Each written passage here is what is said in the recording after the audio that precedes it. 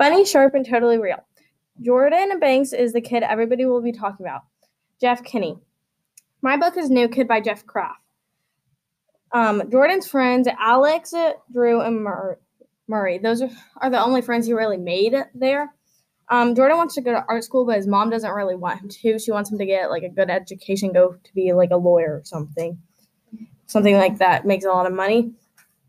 Andy and some of his friends treat him really differently just because he's a darker skinned person, and they don't really like that, and they bully him. The teachers do also, except for his art teacher, which he didn't really like her at first because he thought she was just going to be really mean and stuff. But they all treat him like they're so different, and then this one teacher always gives him detention or something. This book is realistic fiction. They go through real life problems, but it's not an actual like story about something. The setting is usually at the school, but sometimes takes place at the apartment or something. I would recommend this book to anyone who likes a realistic fiction. It was so good and gave it really amazing detail. This amazing book. To find out what happens in the book, read New Kid by Jeff Kraft to find out.